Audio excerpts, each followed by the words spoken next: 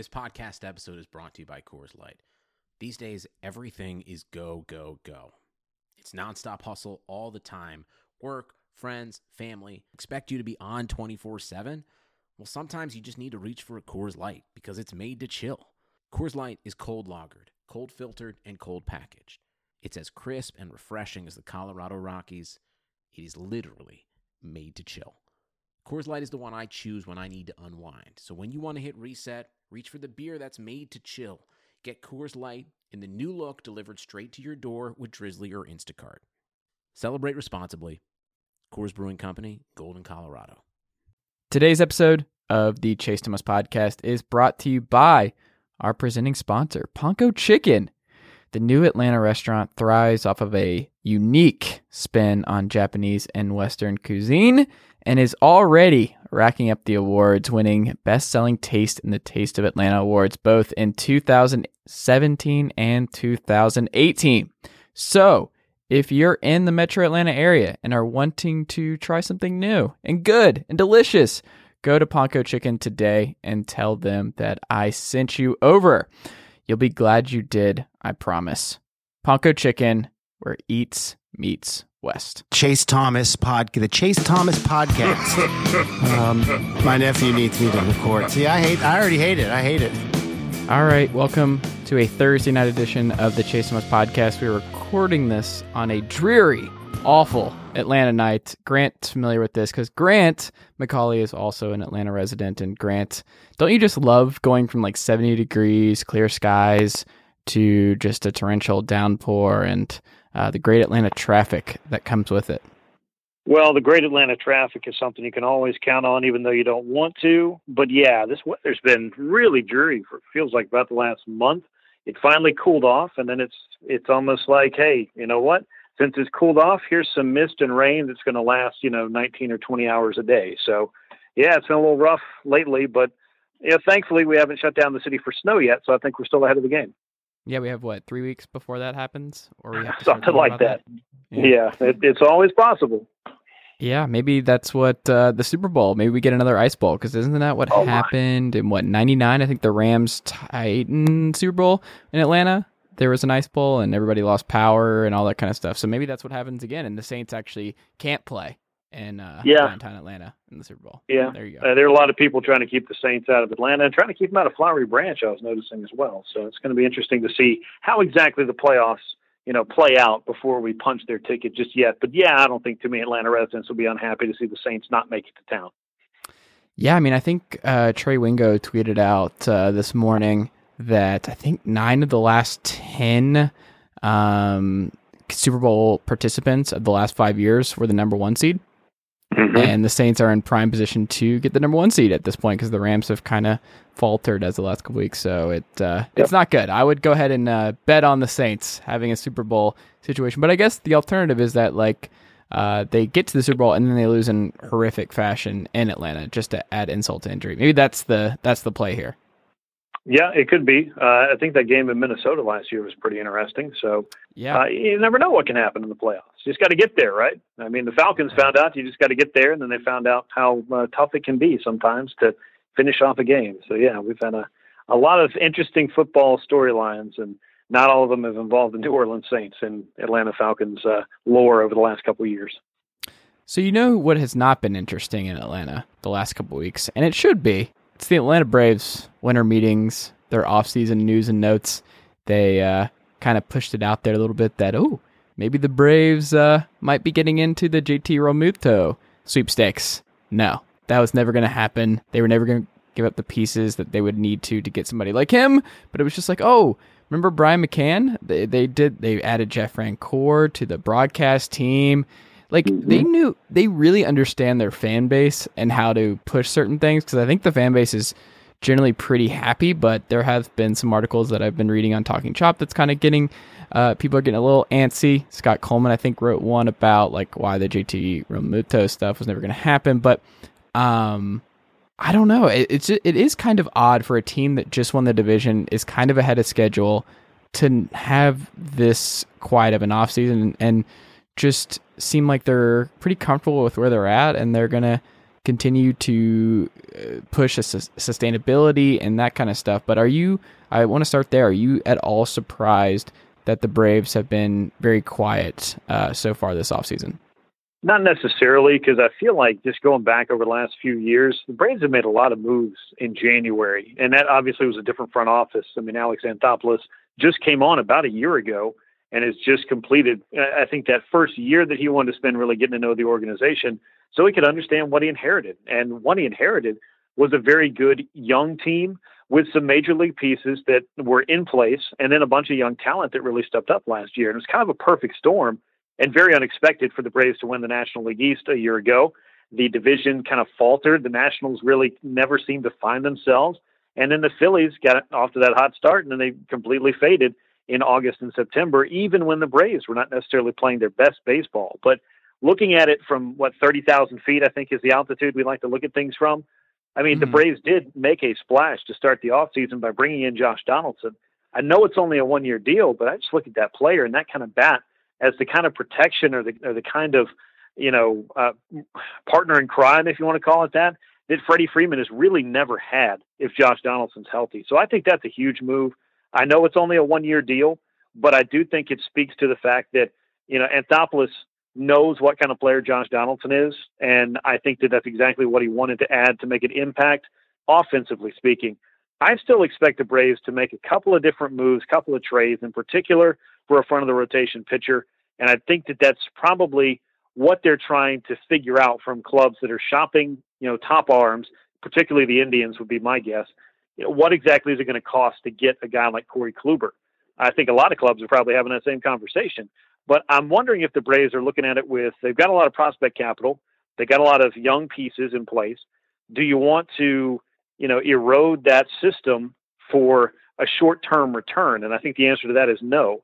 And I think that's why the Braves have not found themselves dealing away a lot of their prospects just yet, though they might deal away some big ones in order to get some major league proven help for a club that just won a division. But I also kind of look at it as they're not just aiming at 2019. I think that is the thing that might be frustrating people the most is, there's free agents out there. There's trades to be made. And I think the fan base, every time somebody that you kind of like signs with a rival, like, say, Andrew McCutchen, for example, you kind of think, hey, well, why can't we get that guy? And then you look at the contract and you think, do I want Andrew McCutchen for 3 years and $50 million going forward? 4 years ago, I would have said, yeah. But now I just don't think they're in the years for that. Yeah. So it'll be interesting to see exactly what they do. Jones in right field for 1 year, $17 million or something like that. It feels like that's where they're going. What's funny is I just wrote an article today about Adam Jones and if he is a perfect candidate to be the Braves right fielder this year. And I think that Adam Jones kind of slots below the Michael Brantleys and Andrew McCutchens that we've already seen signed for $16 million a year. Yeah. I think you might be able to get Adam Jones for, say, $6 or $8 million. Maybe you put some incentives in there. Maybe you put some kind of team-friendly option if you like him for the next year. And I would also say the same thing for Nick Markakis, who could be on his way back to Atlanta or just never leave Atlanta, depending on how all these other options fall. The Braves love Nick for a number of different reasons, but I think they did want to assess what's out there, either in free agency or trade, that they could bring in to really upgrade their lineup. Donaldson coming over, though, changes a lot of that. And if they could find a serviceable right fielder and spend some of their money on bullpen help and then maybe make that trade for the starting pitcher they need, a lot of things can fall into place, and we still got about 2 months for it all to happen, and spring training after that. So there's a couple things I want to touch on. And the first thing is that the Josh Donaldson signing has already it's kind of crazy that it just kind of went under the radar. I mean, it was a good moment because he grew up as a Braves fan and all that. And it kind of came out of nowhere because of the kind of second half that Johan Camargo had, that I think we kind of all had talked ourselves into him just being another year at third base. He was good. He was in the middle of the order. He was just something that the Braves really needed. And it was he's a utility guy, but at the same time, maybe there is something more here. Maybe you do give him a full year at third base and see what happens. Maybe you use those resources that you would have used on Josh Donaldson elsewhere. And Donaldson just comes into the fold, and you knew Alex Anthopoulos always liked him and that kind of stuff. But I guess I just kind of wonder, because the health stuff is so real, where they're just guys that we love and we remember the MVP stuff. We remember how good they were a couple of years ago. And Donaldson was good when he was on the field last year, but he misses a lot of games. And at his age and at that 1 year, $20 million bet on himself deal, I'm pretty dubious that it pans out. And I think we're going to see, like, if I had to bet on who gets more opportunities at third base for the Braves this year between Camargo and Donaldson, I'd bet on Camargo. I don't trust Donaldson, and I think it's flashy, and I would love if we got Josh Donaldson for 162 games, but I don't think that's realistic at this point. And I think it's you hope for the best. You really just hope that he's around in September, October, that kind of deal, where if the Braves are back in the thick of things, they have him down the stretch, because we don't really know how a lot of the rest of this roster is going to shake out and what Dansby's going to look like next year. And does Freeman keep it up? What is the catcher situation with Kurt Suzuki gone and Brian McCann in the fold? Like, there's still a lot of question marks in this team. And what is Albies as a player? Like, we saw that second half. I mean, Nick Markakis had the same kind of stuff where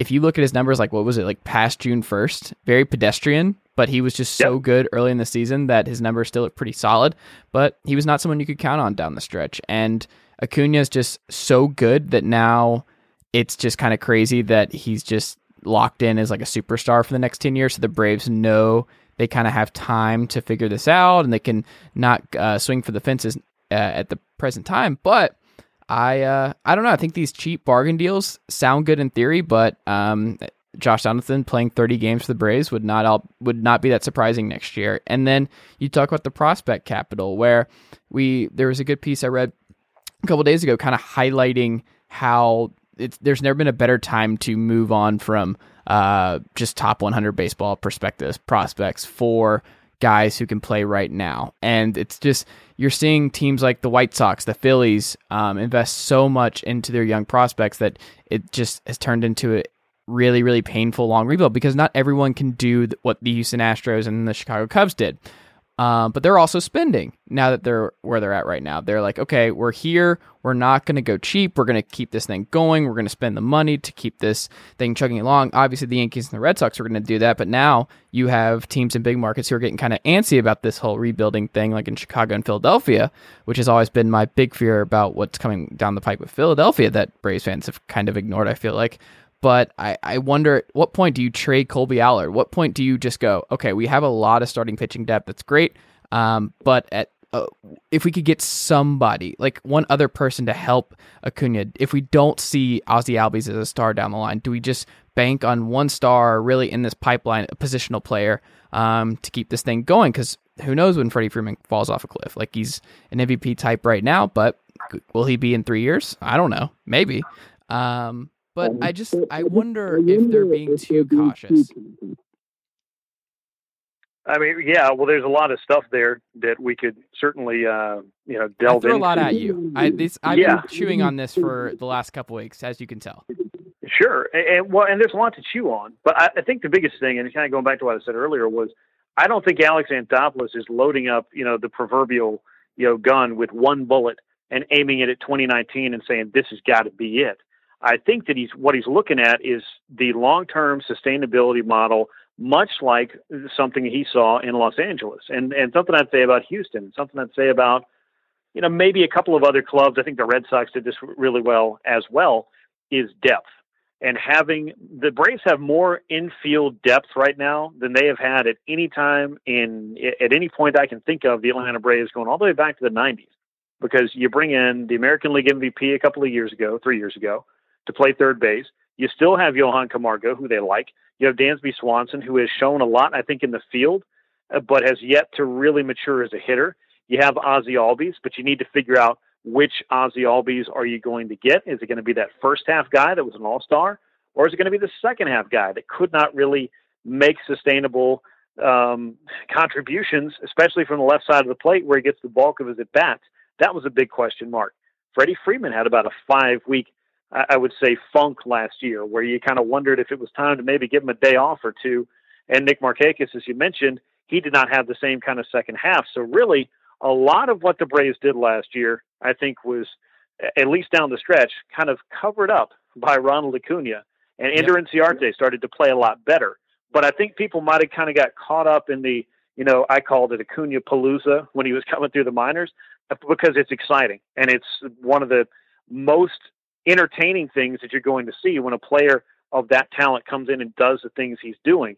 But I think overall, a lot of guys wore down. So I go back to that depth and I say, maybe Josh Donaldson plays 120 games in the field, DHs their interleague games, pinch hits in a number of games, and you hope that he's healthy for the entire year. You're banking on him being healthy for $23 million because I don't look at that and say that's a bargain. I say there's no bad one-year deals, but $23 million, you're hedging your bets. This guy is going to be a contributor, not somebody that's sitting on the disabled list for, 100 games, which he did last year. So it could happen.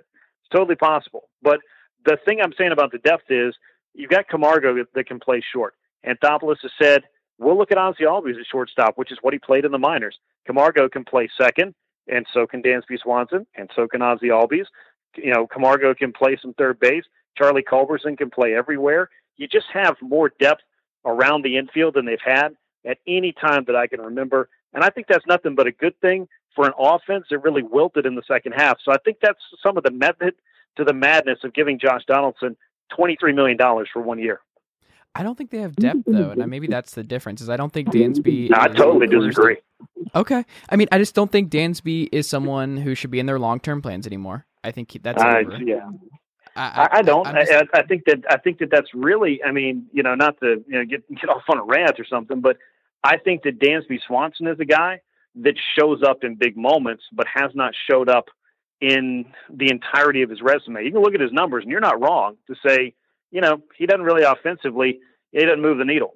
But that guy, time and time again, seems to really have a nose for big moments and big plays, both in the field and at the plate. And there's a lot of intangibles that I think made him the player that he was at Vanderbilt and made him that number one pick.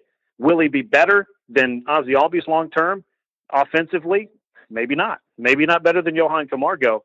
But I just look at it and say, these are the things that winning teams have. Multiple guys that can play multiple positions. Some they play very well, and you're able to keep guys fresher longer. And I think that's something the Braves really thought about, adding Donaldson to that mix and having the possibility of, if Ozzie Albies goes in a deep freeze for 40 games, maybe Johan Camargo is playing second base. And you're not giving Ozzie Albies every single night to go out and get, into the, 200, no power, lots of strikeouts, no walks thing that he got into the last couple of months.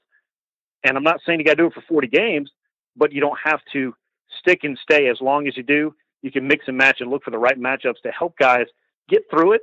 And also come October, not be completely out of gas, which I think this club may have been.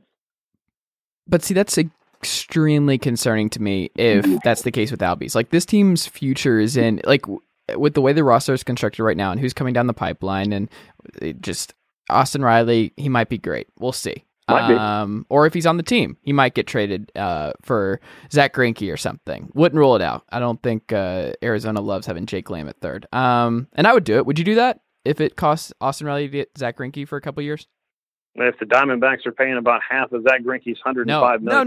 No. Yeah. The Braves need to, the payroll is not significant yet. And I think Zach Greinke is still good enough to warrant that $35 million a year, though. Yes. I just don't see any way the Braves or any club's going to take that. No, I don't think so. As the president of the Zach Greinke fan club, I've been pushing for Zach Greinke to be a Brave for about 10 years now.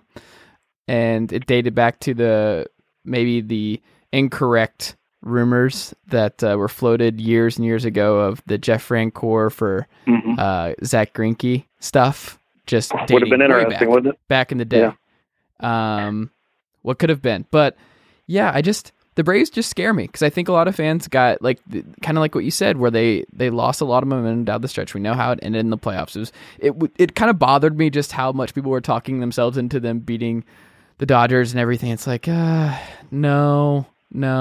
And we'll have to see what they do with right field. That's a big thing, but they have to start spending or they're going to go in the Indians category where they're going to pseudo contend for like 5 years, but they're never going to have the firepower to get past the Cubs, get past the Red Sox, the Yankees, because those teams are not going anywhere anytime soon. The Astros, they don't have anything in the pipeline now, just over for the long haul, but all their best players are in their prime, basically. So they're not They're not going anywhere. And the Dodgers, we know that, we should not assume that they're going anywhere anytime soon either. So when you think about that, you think about what you're up against. The Braves cannot afford to go cheap, but I think they will. And that's been my biggest concern, is that I think the Braves are Cleveland Indians East. And the Indians are a very smart team, but they have an attendance problem. They have a money problem. And they're never going to spend enough to compete realistically with the other Giants. And yes, they went to the World Series, and yes, they pushed the Cubs, but that was a one-time thing, and it would not surprise anyone if they never got back. And the Braves have this once-in-a-generation player in Ronald Acuna, like an absolute home run. Alex Anthopoulos has to push this ownership group to spend. Like, that's the only way the Braves are really going to contend, because guess who is out there saying he's ready to spend stupid money? The Philadelphia Phillies owner. And the Phillies are tired of what's going on there. Like, they're probably going to get Machado. We were reading, like, they're doing dinner and they're doing more schmozzing after the fact. Like, there's a bunch of ex-Orioles guys in that front office. We know that that's probably going to happen. If he gets Manny Machado, like, that's a huge win for Philadelphia. I think he ends rule up out in Bryce the Bronx. Harper for them either. Like, my prediction this offseason was they're getting both. And if they get both, oh my God. Like, that team is just going to be the most unlikable team in baseball, but also one of the best. And I just think people need to worry. Like, the Braves fans and Alex Anthopoulos and guys like that. I'm not worried about Brody Van Wigeren. I don't even know how to pronounce his last name yet. I'm not worried about the Mets turning into a functional franchise. I think the Nationals are still great, and Juan Soto kind of got pushed to the side to the Ronald Acuna stuff because he was insane for a 19-year-old as well. And I felt bad for him that Acuna was just so tantalizing as a rookie for the Braves and on a better team that he got more shine. But I don't know. I just think, are you at all concerned the Phillies are coming? I am, insofar as they figure out a way to kind of get out of their own way. And a lot of what happened last year, I think that Gabe Kapler, in some ways, kind of, I don't really think that he grasps some larger scale concepts. And I think that he needs somebody on that bench with him that's going to help him, manage through some of the minutia that comes with, today's baseball and some of those matchups.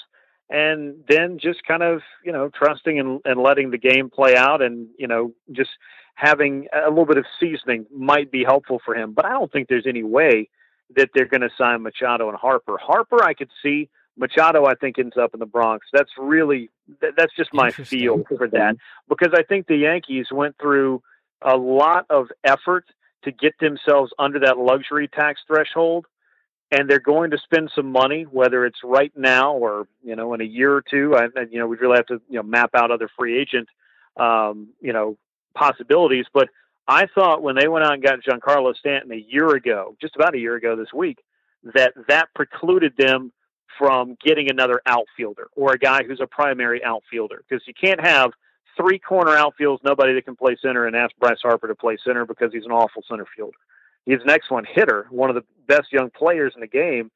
It didn't have the year he wanted to going into free agency. And a lot of that, you can look at that defense and wonder why in the world he spent all that time in center field. But, read that video or read that post by Jeff Sullivan on Fangraphs kind of outlining that issue with Bryce Harper and how perplexing it was because of how good he was every other year. And just like, he missed these weird balls. There was these clips that I was going through, and it was just like he judged things weirdly, and it was a disaster, and it just it's hard to predict whether or not that's what he really is at this point, or he just had like this really weird bad year. Like, I have no idea. I don't know. I would just park the guy in right field and be done with it and not be moving him around. I mean, like, if you need him to play center field for like a series or something because so-and-so's hurt or because you have a great matchup and you're not worried about the defense, but I don't want him out there 140, 150 times, not counting days he might DH if he goes to AL. I wouldn't want him playing center field in the Bronx for, signing him to a 10-year contract with that being the understanding, because you've got Judge and you've got Stanton, and they're both corner outfielders. They're really both, I would say, right fielders if you want to get down to it. But, obviously they both can't play the same place at the same time. I just don't think they're stocked for another outfielder, which is why Machado makes more sense for that team. And they are going to spend the money, and I think they want him. And, with the Alex Rodriguez connection, which is big for Machado, and the fact that, the Yankees just seem to have been trending toward Machado, I've felt like for the last couple of years, once he hit free agency, that's where I really see that going. But to get all the way back to the Braves and the spending and the NL East spending and whatnot, and Liberty Media at some point could say, hey, we're going to spend, whatever we want to spend on this. But they're running the Braves, I've felt like, more as a line on a budget sheet than they've been running them like a Major League Baseball team that has an individual owner who is interested in, getting to the World Series. Like, this is not a Mike Ilitch, from Detroit, who was going to pour his money into that team hoping that they would win. And this is just not that thing for them. But I do think that the last couple of years, the Braves have had their highest payrolls in team history, and it was over $130 million at the end of last year. They better figure out a way before opening day, probably, to be at least close to that number. Otherwise, it's going to be very weird to have your GM come in and be assured that, hey, you can spend on whatever you want, and the money will be there, and you won't have to worry about it. Insofar as making an acquisition, they won't be totally hamstrung financially, then to not even come anywhere close to the payroll that they've had the last couple of years. That would be curious. Which would That's you something bet on I've right certainly now? pondered. I think that they're going to go out and make that trade and find somebody who's making probably significant money that is going to come over and slot into the rotation. That is my guess. Now, Zach Greinke makes a ton of sense, but I'm all in for Zach Greinke for 3 years and $60 million total. I'm not in on Zach Greinke for $35 million a year, and many clubs are not. And I think Arizona is going to have to eat some money to improve the kind of prospects they get back in return at this point. And not because Zach Greinke is bad, but because that contract is unwieldy for better than half of the clubs in Major League Baseball. And I would say the Braves are right on the cusp there of being able to maybe finagle a way to get that done. I've always thought that'd be an interesting thing. I wrote about it a little bit earlier this offseason and put Greinke on my list because I do think he's a fascinating arm. He's a little bit older, but he's still very effective, and he's a proven, number one style pitcher that the Braves have not had in quite some time and could use. So he'd be on the list of guys I would look at. Kluber, I think, is the ultimate get. If you could find a way to get Corey Kluber, that's what I would do. And I would really just stop chasing the squirrel with the JT Realmuto stuff. I mean, if you can get him, he's fantastic. But he's not worth some of the asking prices the Marlins have purportedly been, pushing on the Braves, which a year ago included Ronald Acuna. And at some point, depending on who you believe, reported, they turned down Austin Riley and Mike Soroka for JT Realmuto. I don't need 2 years of a catcher that bad. Not maybe, but I would have probably preferred to keep Soroka. That's just kind of a personal preference. Yeah, but like two top prospects for Realmuto, I would like. Mm-hmm. I'd like to see who they are. I wouldn't have panned the deal, but of course, time's always going to be the thing that tells. I've always felt the instant grade for trades is kind of silly unless they're just really lopsided and bad, and we can all tell from the get-go. But prospects are just that. They're minor league guys with prospective potential. It's super valuable. I think it's super valuable because there's so little good catching across baseball. I mean, name me the 5 best catchers in baseball right now. The 5 best? The 5 best catchers in baseball right now. This is exactly on the spot here. I'm not even going to make you go through the exercise, but think about it a little while and tell me who the 5 best guys are, because I can tell you Yadi Molina is still one of them. Buster Posey's kind of on the fence because he's having hip surgery, so he's supposed to be a little better. He's healthy. Yeah. When healthy though, that's the problem though, is when healthy, or there's a lot of things that you have to put on to say, this guy would be on the list. Oh, but he's hurt, but this, but that. There just aren't a lot of great catchers, I guess is what I'm saying. So Realmuto is a very interesting trade chip, but I think the Marlins have kind of talked themselves or been talked into the idea that maybe we didn't maximize our returns for Stanton because of the money, but you really didn't get a great return for Marcell Ozuna, and you haven't really gotten anything that lit the world on fire that first year from Christian Yelich, and now he's sitting there with an MVP trophy. Maybe they're just really overcooking the JT Realmuto thing. That just kind of is the feel that I get. They feel like they can't miss, so they're going to ask for the moon and hope that they get it, I guess. And they may or may not leverage themselves out of some deals. Final thing, and then we'll go. Give me your predictions. How does this Braves offseason end? Who do they get, and what does that everyday roster look like?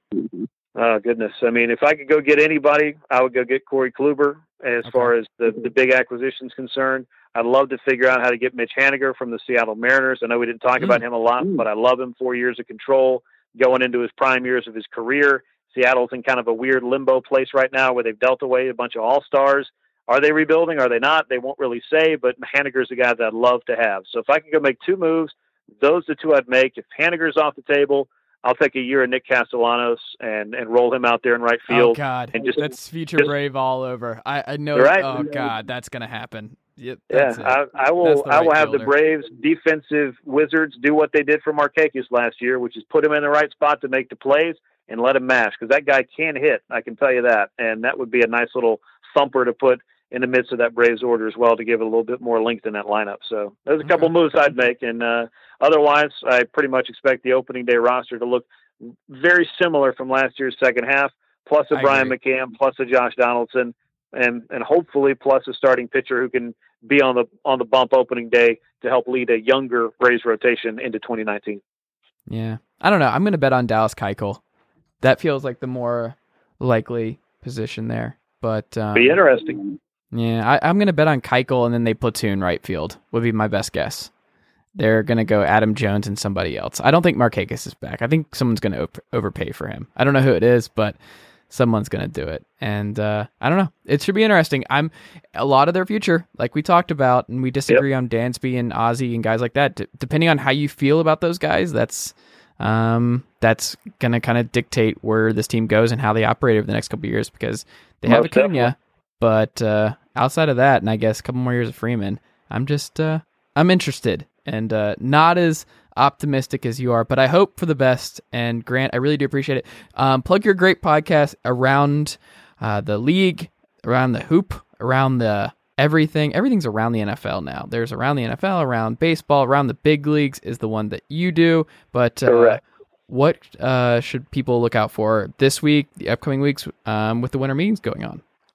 Well, with those all wrapped up, we did our little recap of that. I host Around the Big Leagues. It's a podcast you can find on iTunes, SoundCloud, Spotify now. That's brand new. Stitcher and Google Play as well. So you can subscribe there. You can also go to aroundthebigleagues.com. That's where all my articles are and blogs and just any other baseball content I can come up with. You can find the podcast there as well. But myself and former big leaguer Nick Green, who now works for Fox Sports South, so you've probably seen Nick around if you've watched a lot of Braves baseball. We just kind of chop up what's going on the hot stove and what the Atlanta Braves have done and maybe what they might do. So we'll do a little bit of that. And new episodes every Friday for Around the Big Leagues. So just check it out. And, we always appreciate the fan feedback and the reviews and all the good stuff that can come with that. And we'd like to make it a little bit of an interactive show. So we're going to be doing a nice big Q&A on this week's episode. So it should be a lot of fun, and looking forward to finding out what the Braves do and when exactly they do it. All right, Grant, this has been great. I really do appreciate taking the time, sir. You got it.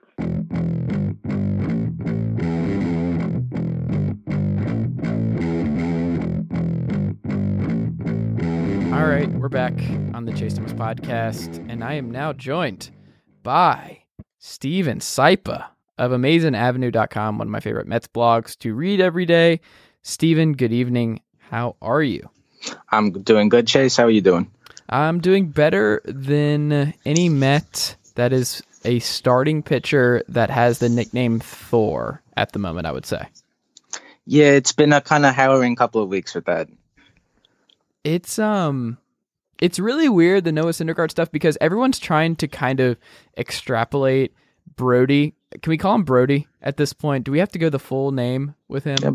Brody's fine. There aren't that many other Brodys in baseball. So right. And he looks like a Brody. You see him and you're like, okay, that guy looks like a sports agent. So he is your new GM. He beat out a lot of candidates for this position. It turns out that being good friends with a Wilpon or just a team owner in general can pay dividends down the line. So shout out to him for networking, I guess, his way to a GM job. But this is weird, man, because everybody is kind of like, oh, he's related to this guy. He, because Syndergaard was a former client of his, and, he used to rep Robinson Cano, and there's all these different things where it's like, he's going to do this because he knows this guy, or he's going to do that as a favor to this guy. Are you already sick of people just kind of analyzing every move this guy makes through the prism of he was a former agent, so this is probably what he's going to do? I mean, there's definitely some gray, murky territory when it comes to using his kind of insider knowledge as a former agent and then applying that as a new GM. I would assume that he tries not to, or at least doesn't, as far as it would be creating a conflict of interest between the team, himself, the players, whatever. But I mean, you can't always negate whatever kind of insider information that you do have. It's not like you could turn, on or off your knowledge that so-and-so has, a ticking time bomb knee or something like that. So, I mean, there's definitely is, I think, to a degree, some degree of insider information that he is going to be using. But I don't think it's as cut and dry as, he repped these guys, he's going to go get these guys. When you first learned that he was going to be the next general manager of the New York Mets, what was your immediate reaction? Just thank God it wasn't Omar Minaya? Right. I mean, I really didn't know him. I don't know much about him. It's not like it's not like we really have that much information about, agents. They're not as, sexy as other parts of baseball, other than Scott Boras, of course. But it's something out of the box. And with the money woes that the Mets have had the last couple of years, maybe outside of the box thinking will be a good thing. Do you actually believe that? I didn't feel like you're... No, I don't believe any of that. I mean, the moves that he's made so far, I feel, are improvements to the team now, but not to the degree that the Mets are going to be contenders, barring some major move between now and opening day.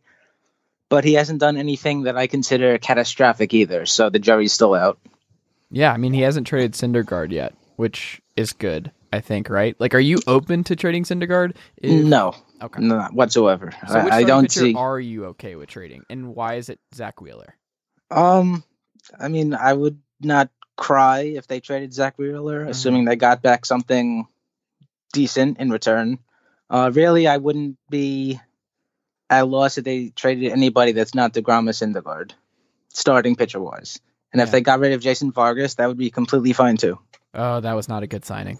That was not good last year, it turns out. Jason Vargas, not actually good anymore. But shout out to him for his longevity, because he has been around an insanely long time. He's like Francisco Liriano and all these other guys that just, they hang around and keep popping up in weird spots, and it feels like they've been on every team in baseball. Like Vargas has been a Mariner, a Royal. I swear he's been on every team in baseball. But yeah, that did not go well. And it was just kind of weird to see the Mets kind of struggle with starting pitching depth based on what they had going into the year. But they're just an interesting team, and that's why I really want to talk to you about this team tonight, because I think we kind of know what the Braves are, and I just talked to Grant McAuley of Around the Big Leagues to talk about some of the stuff that's going on in the NL East, and I still think the Phillies are a sleeping giant, but I think the Mets are the most interesting because they trade for Cano, and the Mariners keep a lot of the salary and everything else, but he's going to have to play first, and he's going to have to play a lot of first, and that whole side of the infield already was very fascinating with McNeil having this kind of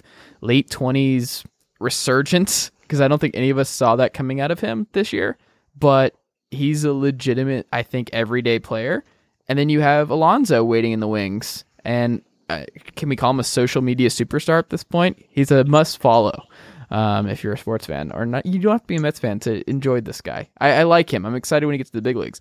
But are you at all concerned that this, I mean, even though they got Edwin Diaz, who's going to be great for them, and bullpen was a huge issue for them last year, and bringing back Familia and everything, but are you concerned at all about where Cano fits and what he might do to inhibit what the Mets can do with McNeil and Alonso at second and first?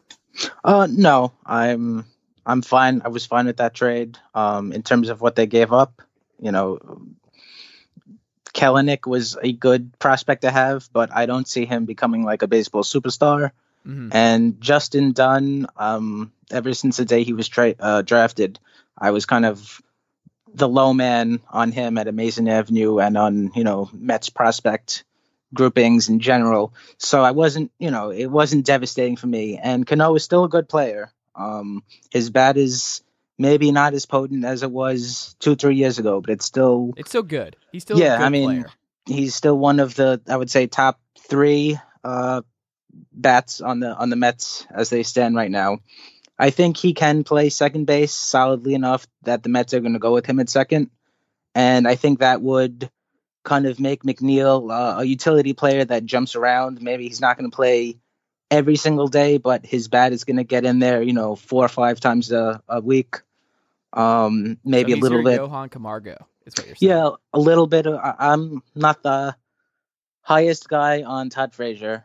Okay. He was and not good last year. Yes, I mean, a lot of people are probably in with me on that. Yeah. And the Mets don't exactly have an heir apparent for third base once Frazier is either completely ineffective or is gone. Well, Ahmed Rosario, I'm holding out hope on him.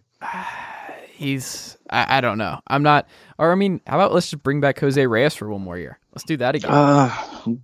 Wasn't really the best thing to do. No, it was not. Unless you're trying to lose baseball games, then for sure bring Jose Reyes back and have him hit as much as humanly possible. That's definitely something you should do. As the guy that handles the draft on Amazin Avenue, I'm a little bit okay with that. Okay. There you go. But I mean, then you have the exciting guys in the outfield that is complicated with Conforto and Cespedes, and I don't know how it works. Like, how would you bet this outfield depth unfolds over the next couple months, and who plays where and who gets the most amount of starts? Like, are you already thinking about how they're going to prioritize this outfield? One of the biggest issues, I guess, with the Mets is getting an outfielder. But with the way everything is configured, you don't want to necessarily get a full-time outfielder because you have Conforto and Nimmo. And then Cespedes, right? And Cespedes will be coming back from his injury eventually. Mm-hmm. But you don't want to go with an outfield of Nimmo, Conforto, and then, Lagares. Lagares is a great fielder, but as a hitter, he's not that good. He's an incredible fielder. I can't tell me how many times I've watched. I remember one of the early games last year I was watching. I think it was the Mets, and I think Gio was pitching. It was Gio versus Mats. And I don't know if you remember this game, but Lagares had like this insane throw from center and threw out, I want to say Rendon or it may have been Taylor, but it was one of those throws where you're just like, Jesus, this guy, if he ever learned how to hit, like, just his value would be incredible, but it's not going to happen. His bat is it's bad. Yeah, I mean, if he could get on base at a higher clip, that would be nice, but I mean, he's a 299 on base guy, and that's just too low. He'd be a great Mariner. He should have been included in that deal. All defense, no hitting. We'll see how that pays out for him. Jerry Dipoto trying to figure stuff out over there. Shout out to him. More trades.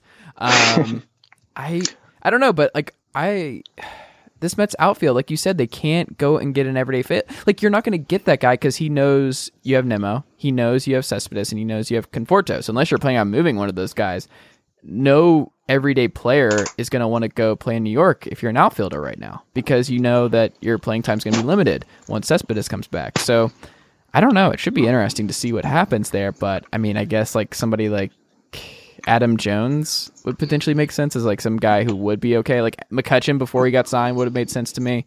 Yeah, I mean, they signed Rajai Davis recently to a minor league contract, but I mean, he's very similar to Lagares. He's not a hitter, not a great hitter, solid defense.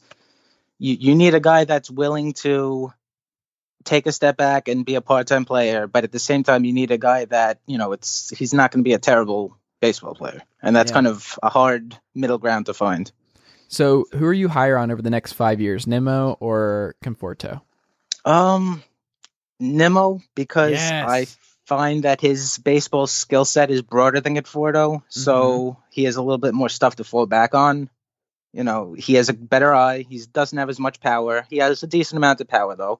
I mean, I was going to say, he's one of the launch angle guys that had no power coming up and learned how to use the launch angle, and now he's a dinger. And I think he is a better outfielder than most give him credit for.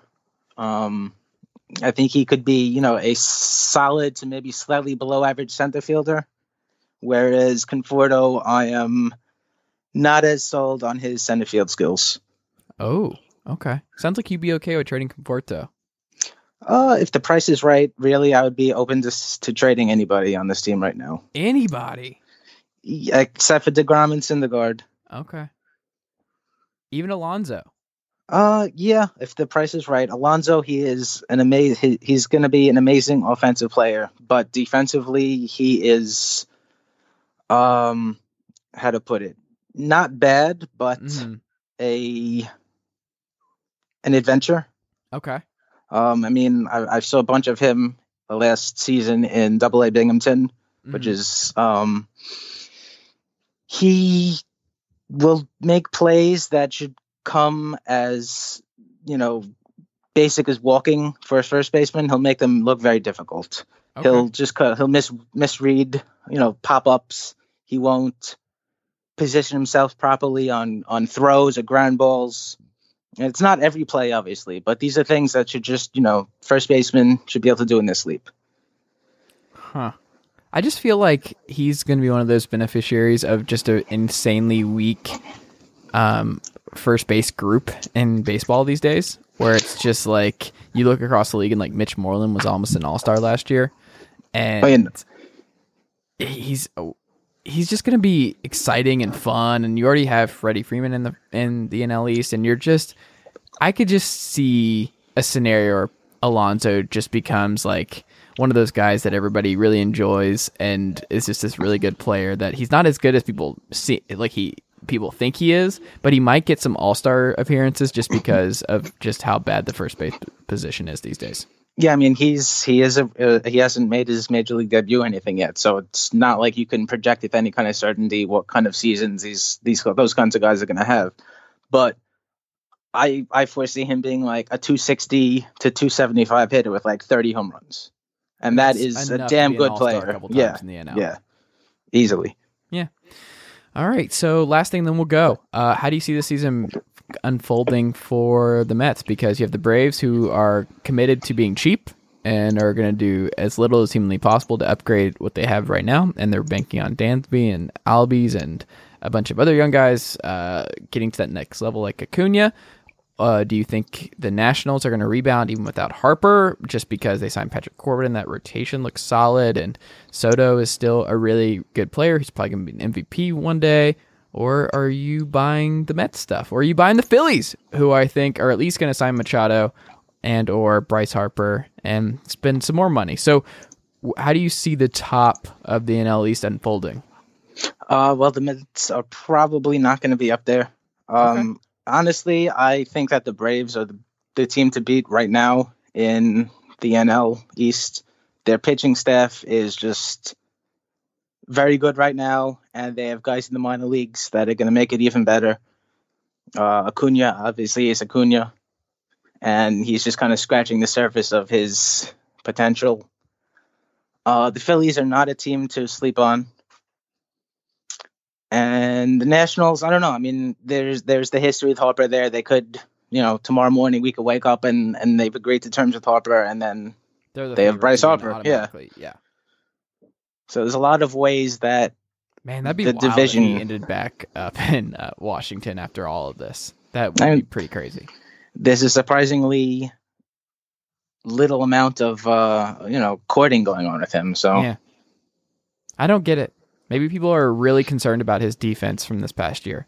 Maybe they're like, "Oh, this is not just a blip for him, and he's maybe a DH in a couple of years." Maybe that's part of the reason. I don't know. But I love Bryce, and if the Braves could sign him and play right field, because right now the Braves, let me check my notes. That's right, they don't have a right fielder. That would be cool. That would be good.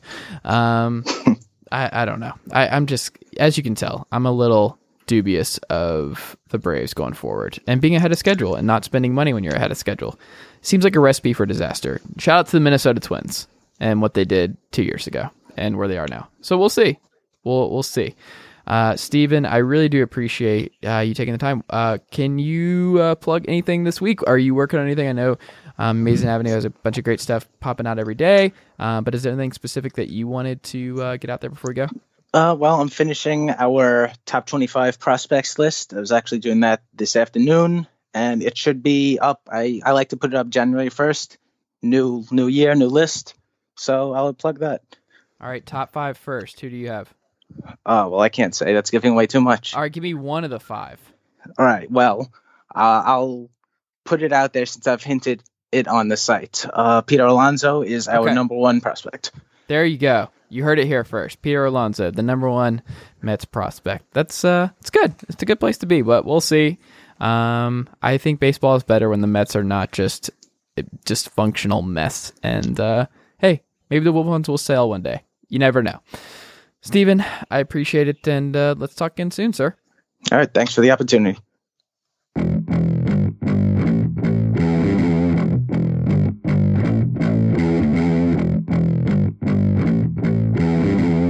All right, we're back on the Chase Thomas podcast, and I am now joined by Daniel Popper of The Athletic. He is the Jaguars beat writer, and talking before the podcast, I think Daniel's sick of covering the Jacksonville Jaguars. I think he's looking for a new beat next year because the Jaguars have broken him like Blake Bortles has broken all Jaguars fans this season.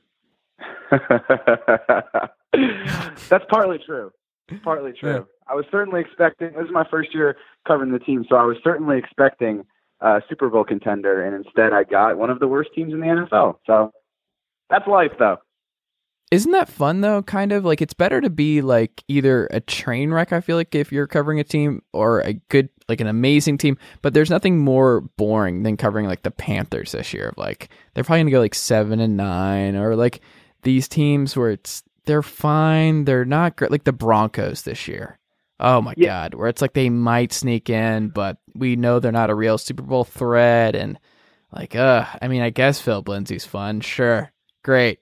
Whatever. But I don't know. I feel like the Jaguars have been especially interesting to me this year. Like, are you not enjoying Jalen Ramsey being slowly destroyed by Blake Bortles' performance from week to week and having Cody Kessler go 6 of 10 for 55 yards in a victory? Yeah, I mean, you either want one or the other, right? Like, you either want a really, really good team or you want to see everything blow up in their faces in dramatic fashion. And I definitely got the latter one. But yeah, it's been pretty fascinating to see it all kind of unravel. Obviously this team had massive expectations before the season and hasn't gone anywhere close to plan. They extended Blake Bortles in the offseason, and now it appears as though they're going to move on from him this offseason and eat a bunch of dead money. So it's also going to be really interesting to see sort of what the fallout is from all of this. They extended Tom Coughlin, the executive vice president of football operations, in the offseason. They extended the GM, Dave Caldwell. They extended the head coach, Doug Marrone. And now there's a possibility that all three guys get fired at the end of the season because of just how badly it's all gone. So there are certainly storylines to follow. So I don't want everyone to take it the wrong way. I'm definitely enjoying covering the team, and there's been definitely a lot to write about. I didn't even consider that Tom Coughlin and Caldwell might be in jeopardy. I just assumed that for at least one more year, Doug Marrone's going to be the fall guy. He did the stereotypical, fired the offensive coordinator first, Nathaniel Hackett, a guy he's been with for like 20 years, and that had to be tough for him. And that seems like a desperation move to move on from him at this point. But I didn't even consider Coughlin because it feels, what is this, year 2? Is this year 3 or year 2 since he joined Year 2. So they brought him on in January of 2017. So right after the 2016 season, yeah. Man, that would be wild because I feel like that's not even really been talked about right now, right? Like no one's even really considering Coughlin. Like that would be just brutal. Him to come back and like the team where he took a team, just the Brunell years and how much that fan base likes him and just how respected he is, to just go from Super Bowl contender, one game from the Super Bowl, to getting fired the next year. That's wild. I hadn't considered it. Yeah, I don't think that's going to happen. I think that the most likely scenario is that they move on from Caldwell just because he's been with the team since 2013, and he was really the guy. He drafted Bortles, of course, but he was the guy who was championing Bortles through all this time, and likely was the one who convinced Tom Coughlin to sign off on giving Bortles the extension, and so they can sort of pin the quarterback situation on Caldwell and keep Coughlin. I would be really shocked if they moved on from Coughlin. Just because he was, like you said, I mean, like he said on the radio that they were a whistle away from the Super Bowl and referring to that Miles Jack play. And so in that sense, I think that Tom Coughlin's going to stay. That would be my guess. And I really don't think they're going to move on from Doug Marrone either, just because you can make the same case. He's only been there. I mean, this is his second season, and he had the team in the AFC Championship game last year when no one expected it. Marrone is also Coughlin's handpicked guy when Coughlin took the job. He said that he wanted Marrone to stay on as head coach. Obviously, he was from after Gus Bradley was fired in 2016. So the most likely scenario is that Caldwell is the fall guy, Marrone stays, and Coughlin also stays.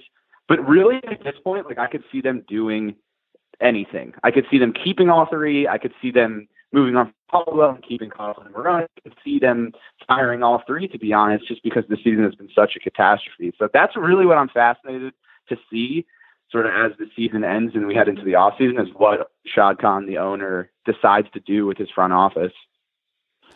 Yeah, I mean, Caldwell makes the most sense to me, and for a lot of the reasons you laid out. And it's just like, if you're going to move on from Bortles, you have to move on from the guy that gave you Blake Bortles. It's like it's just that's just how it works. And you hit your wagon to a quarterback like that, and just seeing it all blow up in your face, you kind of have to do it. But then again, it's like, that's not really fair, because he really built this perfect defense from a year ago. And I mean, he fired Gus Bradley and promoted Doug Marrone, and that turned out to be a big thing for them. It was the right move, and it pushed this team in the right direction. And I don't know, it feels like he's made a lot of pretty sound moves. You know, he's not Gene Smith, so that's a step up for Jaguars fans, because I don't think they want to bring back the Smith days. Is it Gene Smith, or am I the previous GM who was there for like 15 years? Am I misremembering that? Is he not Gene Smith? No, I think you're right. Okay, I would trust you. I just feel like Gene Smith is also the AD of Ohio State, so I was second guessing myself for a second there, and I'm like, is there two Gene Smiths who have personnel power in football? Is that right? Okay. Just want to protect myself on that front before people are like, it's not Gene Smith, it's Greg Smith. No, you're correct. 09 to 2012 was Gene Smith. Yep. Perfect. Not a great era for Jags. Yeah, not a great era. The cupboard was pretty dry when Dave Caldwell came in, and he's replenished it. I mean, he drafted Jalen Ramsey, he drafted Miles Jack, he's drafted a lot of important guys. He signed Calais Campbell. Like, he's done like Malik Jackson. You go up and down the list. Like, Allen Robinson before he left, and I don't know. I feel like he's done a pretty solid job. And if it comes down to just him just kind of screwing up the quarterback pick and hitching his wagon to the wrong guy, like, I don't know. I feel like he's made a lot of great moves. I guess the bigger thing is like what Caldwell and Coughlin's relationship is like. Are they close? Since you've been around the team, do you think that is a normal working relationship, or is it like a John Gruden, Reggie McKenzie thing where it's always felt like dead man walking for the GM once they brought in the ex-coach to kind of run things? Yeah, no, they definitely have a working relationship, but I don't think that they're super close. Like, obviously, Caldwell isn't Coughlin's guy because he was there sort of before Coughlin came back. So I don't think it's the type of situation where they have this really close personal relationship, and Coughlin would be hesitant to let him go because of that relationship. And that's why it seems like it's sort of a viable scenario where Caldwell does let go. But I mean, it was really Coughlin who urged Shad Khan to promote Doug Marrone and give him the full-time gig. Khan basically went to Coughlin and was like, okay, who would we want to coach the team? And he had already thought that Marrone was the guy, and Coughlin said his first choice would be Marrone, so they were sort of on the same page there, and they decided that Marrone was the guy moving forward. But just going back to what you said about Caldwell, you're absolutely right. The guy has made some really good picks. I mean, you go to that 2016 draft, you mentioned obviously Jalen Ramsey in the first round and Miles Jack in the second. He also got Yannick Ngakoue in the third round. Right. They made some tremendous free agent signings. You mentioned Campbell, but AJ Boye needs to be thrown in there, who had sort of a down year this year, but he was outstanding in 2017. Malik Jackson was really good last year, but they're probably going to move on from this year because he's had a pretty bad year. But at the same time, you have to take all of his successes and also put them next to his failures. He drafted Luke Jokel early in the first round, and that guy's no longer in the league. And ultimately, you need to find a quarterback. That is the number one priority for any GM in the NFL, because you don't win without a quarterback. And not only did he pick the wrong quarterback, the more damning part is that he continued to support wholeheartedly a quarterback who pretty much everyone else in the world knew was not a capable NFL starter. And so doubling down on Bortles, giving him the extension, continuing to urge everyone that he was a capable guy, that really might end up being his downfall.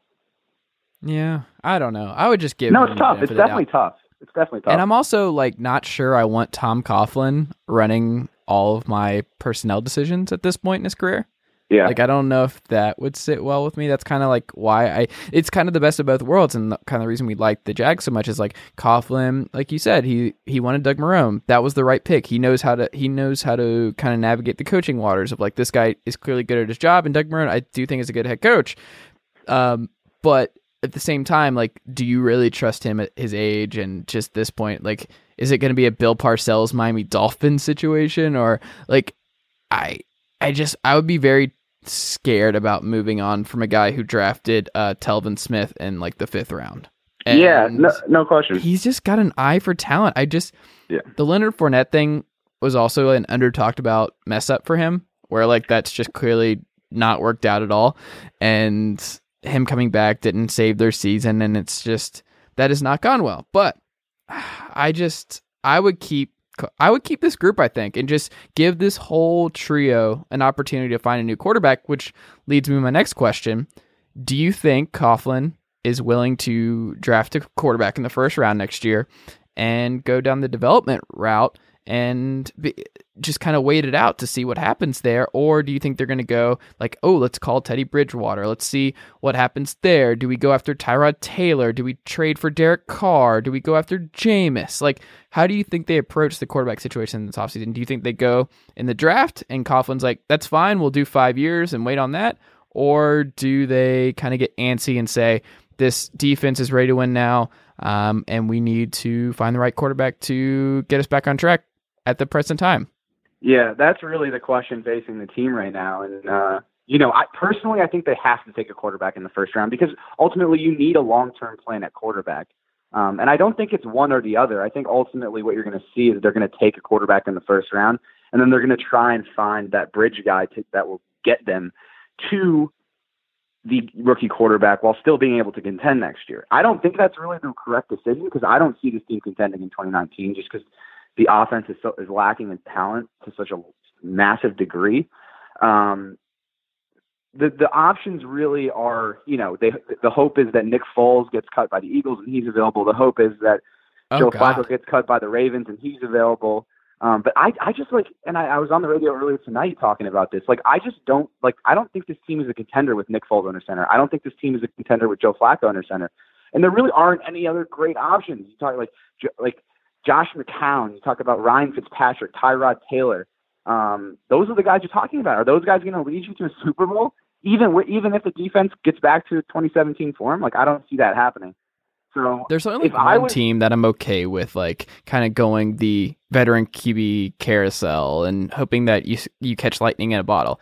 And that's the Denver Broncos with John Elway. We need to go ahead and say, this guy cannot evaluate quarterbacks in the draft. He drafted Paxton Lynch, and he got Brock Osweiler was his guy, and it's just let him just get a big time free agent signing, get him a Peyton Manning, go after those kind of guys. If he can trade for Matt Stafford, go do it right now, John, because I would not trust him drafting any quarterbacks in the 1st round. But outside of that, I think the better route, as we've seen across the league, is to draft somebody and develop them, and it's just going to be painful. And when you have an older front office exec in a team that's just was a game away from a Super Bowl, it's hard to swallow. The Cardinals went through that with Carson Palmer, where they were very close, and they were the people already forgot that this was a Super Bowl favorite a couple of years ago. Now they have the worst roster in the NFL, and that's in play for the Jaguars in a couple.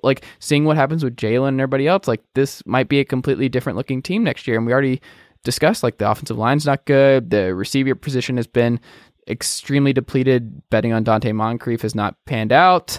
Shocker. Yeah, who could have seen that coming? But it is interesting, because I think the right way to go about this is, I'm right there with you, is you sign Tyrod when he gets cut by the Browns, and then you draft Will Grier. I love Will Grier. He's my favorite quarterback in the draft. And I feel like he'd actually be really good for this team. I don't know how Florida fans, because you're in Jacksonville, how many Gator fans are in that area. And I don't know how receptive they would be to ex-Florida quarterback who left over, was it HGH or something? It was a whole mess of a situation. But bring him back, baby. Bring Will Grier back to Jacksonville. I don't think he's exactly revered in Northeast Florida. That's how I would put it. That'd be great, though. I'm all here for it. But I think, honestly, they're going to end up with a top 5 pick. That's how the season is going. I don't really see them winning any of these 2 games. So you're talking about 4-12. They're going to be in play for definitely a top 5 pick, maybe a top 3 pick. And then you're talking about potentially being the first team that wants to take a quarterback in the draft. So you're looking at Justin Herbert. You're looking at Dwayne Haskins. I don't think Herbert's coming out. You don't think so? No, I mean, his brother is going to Oregon, and he's always said that he wants to play a year with his brother. That's a His lot brother's of gonna be a money to receiver. leave on the table. Because I think he's gonna honestly, do like, it. because He's from Eugene. Like, he grew up a huge Oregon Ducks fan. Like, that's all he's ever wanted to be, was like the Oregon Duck quarterback. Kind of like Ellinger at Texas. Like, they just grew up around the area and have just always wanted to be this thing. And he also has the brother thing. Like, I don't think Herbert's leaving. But that's the same thing with Sam Darnold. Like, he grew up in Santa Monica and like was a USC guy, but then ultimately realized that like he could be a top 3 pick, and that just wasn't financially like viable to stay in But school. if Like, you're he's gonna lose a in lot of jeopardy money. of being drafted by the Raiders, number 1 and number 2 overall, you need to stay at Oregon. Yeah, but That's are the my Raiders going to suggestion. take a quarterback? I don't know. Like, are they moving on from Derek Carr? Oh, for sure. I think the Derek Carr stuff, there's no way John Gruden is running that back. Like, I don't think John Gruden's also taking a quarterback in the first round. I think he's, like, him and Jameis were meant to be together next year. That's so dark. That's so dark. Oh, I mean, my if I had to God. bet on who the quarterback of the Raiders is for John Gruden next year, it's Jameis Winston. Oh, my God. So what, they're going to trade Carr? Yeah. I could see Carr in New York next year. That's my bet. Is I Interesting. think Derek Carr is the starting quarterback for the New York Giants next year. Yeah, listen, if Carr's available, then the Jaguars should absolutely try and trade for him. But the question is, like, what is he going to command because the cap hits so high? And can the Jaguars really mortgage all of that draft capital for a quarterback when they have so many holes to fill as is? They already traded their 5th-round pick for Carlos Hyde. You know, the question is, like, could they put a player in the deal for Derek Carr? And that's where it starts to get interesting. Like, could they put Leonard Fournette in a deal with a pick and get Carr and then clear the cap space to bring him on? That would be, like, if they're really looking to contend in 2019, that seems like the only option for the Jaguars, just because, like, none of these other free agent quarterbacks, to me, make them good enough to contend. If they get Derek Carr in there, now you're like, okay, maybe they can contend. But I think it's going to take too much draft capital, and it doesn't make sense. But like you said, and this is a really good point, Tom Coughlin's going to be 73. Like, he's not at the age where he's going to be like, yeah, we'll just let's wait till you. I'm 78 to really go for it again. Yeah, exactly. Like, he can't do that, which honestly, like, that's sort of an indictment of the organization for bringing on somebody that old to run your football operations. Just bring him on as an advisor for, like, hey, what do you think of Doug Marrone as a coach? All right, bye, Tom. Thanks for the advice. Right. Enjoy retirement. But you shouldn't be, like, at the whim of, like, this old man's, like, approach to death, you know? Like, yeah. You know, Jesus, like getting you dark, have a guy yeah, sure. What'd you say?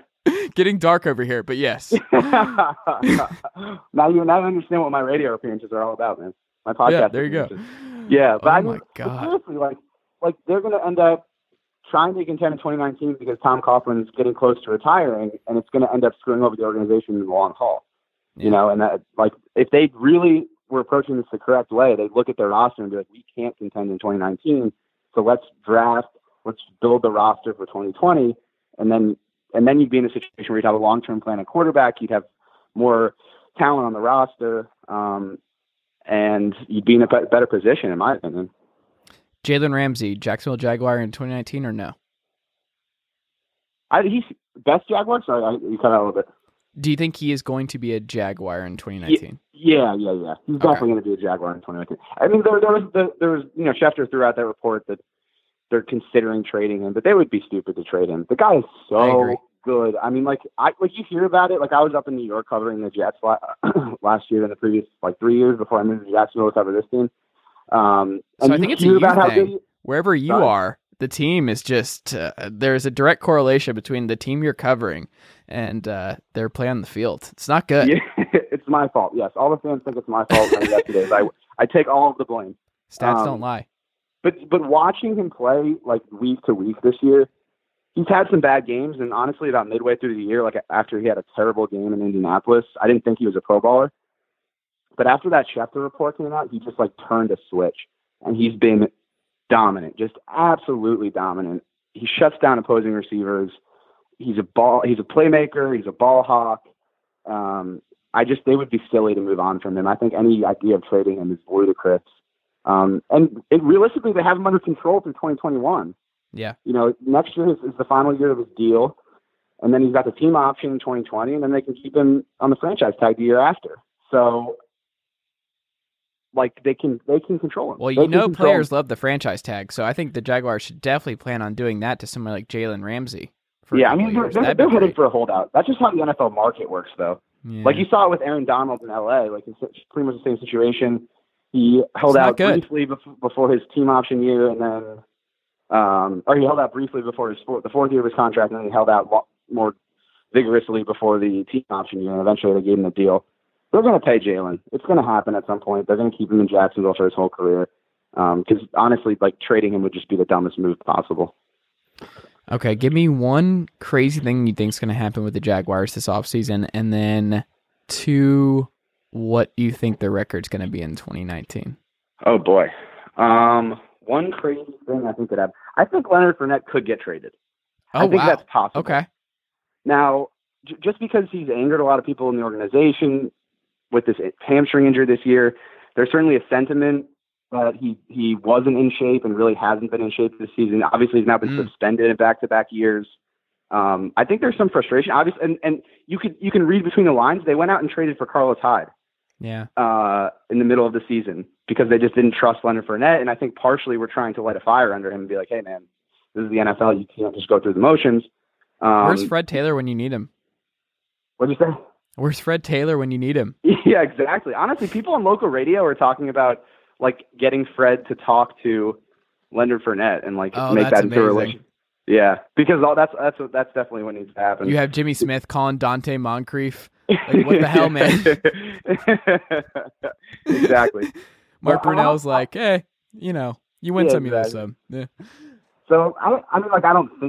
If I was a betting man, I wouldn't bet that would happen. But if I'm giving you a bold take, I think that's. What if they just cut him?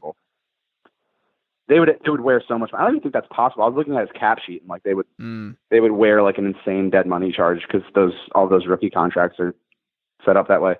That'd be wild. Though. Team trading. I mean, I don't know.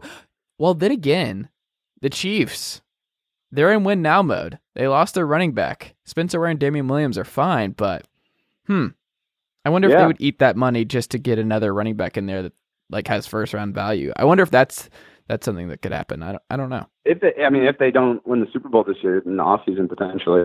But the real issue with it, because I've been mulling this over, is just like you would be selling him virtually at his lowest value, and that's just like bad business. So I mean, like right now, if you're like, hey, everybody, we're trading Leonard Fournette, what kind of offers would you get? Like, would you get a third round pick for him? Like, no, maybe like third would be like best case scenario. I mean. If the third would be best case scenario, you're probably looking at like a fourth round pick. And then you're firing that GM on the spot for doing something like that at this point. Yeah. No. Okay, and then 2019 record, I'm gonna go for 7-9. I just don't. That's better than what I expected. I think they'll be better just because they were so injured on offense this year. Like they're on their fifth string left tackle and Eric Flowers. Like they have two guys starting on the left side of the line that were on the Giants earlier this year. Eric Flowers and Patrick Omame are starting at left tackle and left guard respectively right now. They're on a backup center. They're on a backup right tackle who just came off of IR. The only starter they have on the line right now is from the beginning of the season is AJ Cann, who is a free agent this season. They don't plan on re-signing him. Let's bring back Luke Jokel. Yeah, right, exactly. So I think like with a healthy offense, obviously Marquise Lee's been out the whole year, so with a healthy offense, I think you're looking at a better team. But you can't win in the NFL without a quarterback. And like I don't know who's going to play quarterback for this team. So unless they like just nail this quarterback pick in the first round and the guy comes out, Will Grier, baby. Or whoever it is, the guy come out and ball in his first season, like do what Baker Mayfield's doing, then maybe you win more games than that. But obviously, I don't see that happening. So 7-9, lock it in. Okay, I have 2-14. Oh my God! This smells like Arizona Cardinals to me. This smells like what happened to Arizona, where they were built to win now. Carson was good enough to take this team to the Super Bowl. That defense was stacked. Like the Calais Campbell was on that group. Patrick Peterson, Tyrann Mathieu. Like that defense was top 5 in the NFL. They were scary. They were good. Bruce Arians was the right coach for them. I think Doug Marrone and Bruce Arians have a lot in common too. It was just a team littered with vets, and you were just like, I believe in them. This is a team that can win right now. But do I believe in them 5 years from now? I don't know. I could see this could fall apart very quickly if Carson leaves, and Bruce obviously leaving did not help things. But like, I could see like the Cardinals have the worst offensive line in football. I watched that entire Falcons game this Sunday. It's unbelievable. They go 6 sacks to the Falcons, which just Vic Beasley looked like a superstar in that game. And whenever you make Vic Beasley look good, you have to do a lot of soul searching as a football team. But 2-14. Yeah, wow. I think this is gonna get really bad. Yeah, I think it's possible. There's no talent on offense. I know. I think they're going to start moving guys on defense. I don't think Calais Campbell's going to be like. You go down the list and you're like, I wonder if these guys. You just see a mass exodus, and you're just like, in a year and a half from now, when we are back on the podcast, Daniel, we'll be like, wow, they're all gone. Like everybody's gone. I could just see it. Yeah, you're spot on. I really don't think this roster is good next year. I'm trying to shout it from the rooftops that I really don't think this team's going to contend next year, and it could fall apart quickly. And the thing is, the way the cap sheet is set up right now, they have to part ways with a bunch of these defensive guys. Yes, like Malik which is Jackson a huge problem. Malik Jackson is getting cut. That's 100% guarantee. They're probably going to have to restructure Calais Campbell. Tashawn Gibson could get cut. Avery Jones could get cut. Barry Church is already gone.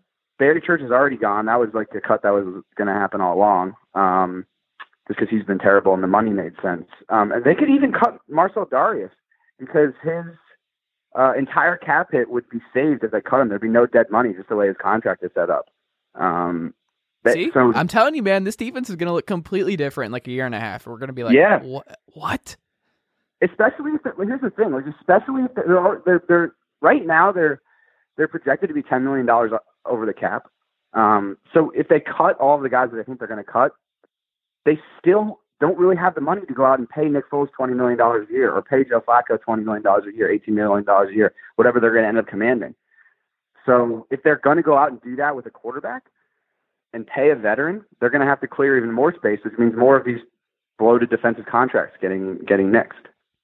Man, I feel bad. Jaguars fans, I want you to do well. I have family in Jacksonville. I have Jacksonville Jaguar fans in my family. I go there a lot, but I think this smells bad to me. This is a potentially talk. And we never, it's so easy to be like, well, I could talk myself into 8-8. They're not going to be that bad, because we never just go out and go, you know what? This just feels like this is a train going off the tracks. And sometimes that's what happens. Like, there's just a lot of stuff that I just don't like here. A lot of stuff that I'm with you. I'm with you on it. I'm with you. Well, I want the best for them. I want the Jaguars to draft Will Grier. I want this city of Jacksonville to have to reconcile with Will Grier returning home and going to every home Florida game, which would be great. That is what he should do. But it'd be fun, Yeah, Jaguars. I'll tell you what. If the Jaguars draft Will Grier, we will record an emergency podcast. Oh my God. I am 100% here for it. Sounds like a plan. All right, man. I really do appreciate it. This was a blast. We can find you on Twitter at Daniel Popper. We can read you at theathletic.com/Jacksonville, which I check out every day. And if you don't already have a subscription to The Athletic, what are you doing? I read it every day. It's great. Daniel, is there anything you need to plug? Is there any story about why Jalen Ramsey is going to spend even more time working out with his father this offseason? Is there anything that you'd like to plug before we get out of here? Yeah, I just actually posted a story a couple hours ago about Tom Coughlin being the ultimate disciplinarian, with the Jaguars being a very undisciplined team. Dove into that with some players and stuff. So you can go check that out at theathletic.com/Jacksonville, as you said. Yeah. Hopefully you enjoy it. Yeah. All right. Tom Coughlin, disciplinarian. Who knew? Who knew? All right, man. I really do appreciate it, and we will talk soon, man. You got it. Take care. And that'll do it for today's episode of the Chase Thomas Podcast. I just want to remind you guys, if you like today's episode and you are subscribed on Apple Podcasts or iTunes, I would really appreciate if you could take a second, leave the show a 5-star rating and a review. If you're not an Apple Podcast listener, remember you can find the show on Spotify, TuneIn Radio, SoundCloud, Stitcher, Google Play, or wherever else you get your podcasts. Be sure to check out chasethomaspodcast.com, where you can access all of my previous episodes and also find all my writing. I'm writing there fairly often. And also follow me on Twitter at Chase_Thomas, and like the Facebook page at facebook.com/ChaseThomasWriter. Thank you for your support, and we'll be back in another episode very soon. Thanks, guys.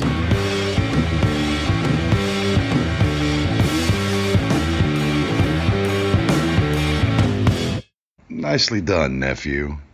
Chase Thomas Podcast. Hell yeah. Nobody builds 5G like Verizon builds 5G, because we're the engineers who built the most reliable network in America. And the more you do with 5G, the more building it right matters. The more your network matters. The more Verizon engineers going the extra mile matters. It's us pushing us. It's Verizon versus Verizon. 5G built right from America's most reliable network. Most reliable based on rankings from RootMetrics second half 2020 U.S. report of 3 mobile networks. Results may vary. Award is not an endorsement.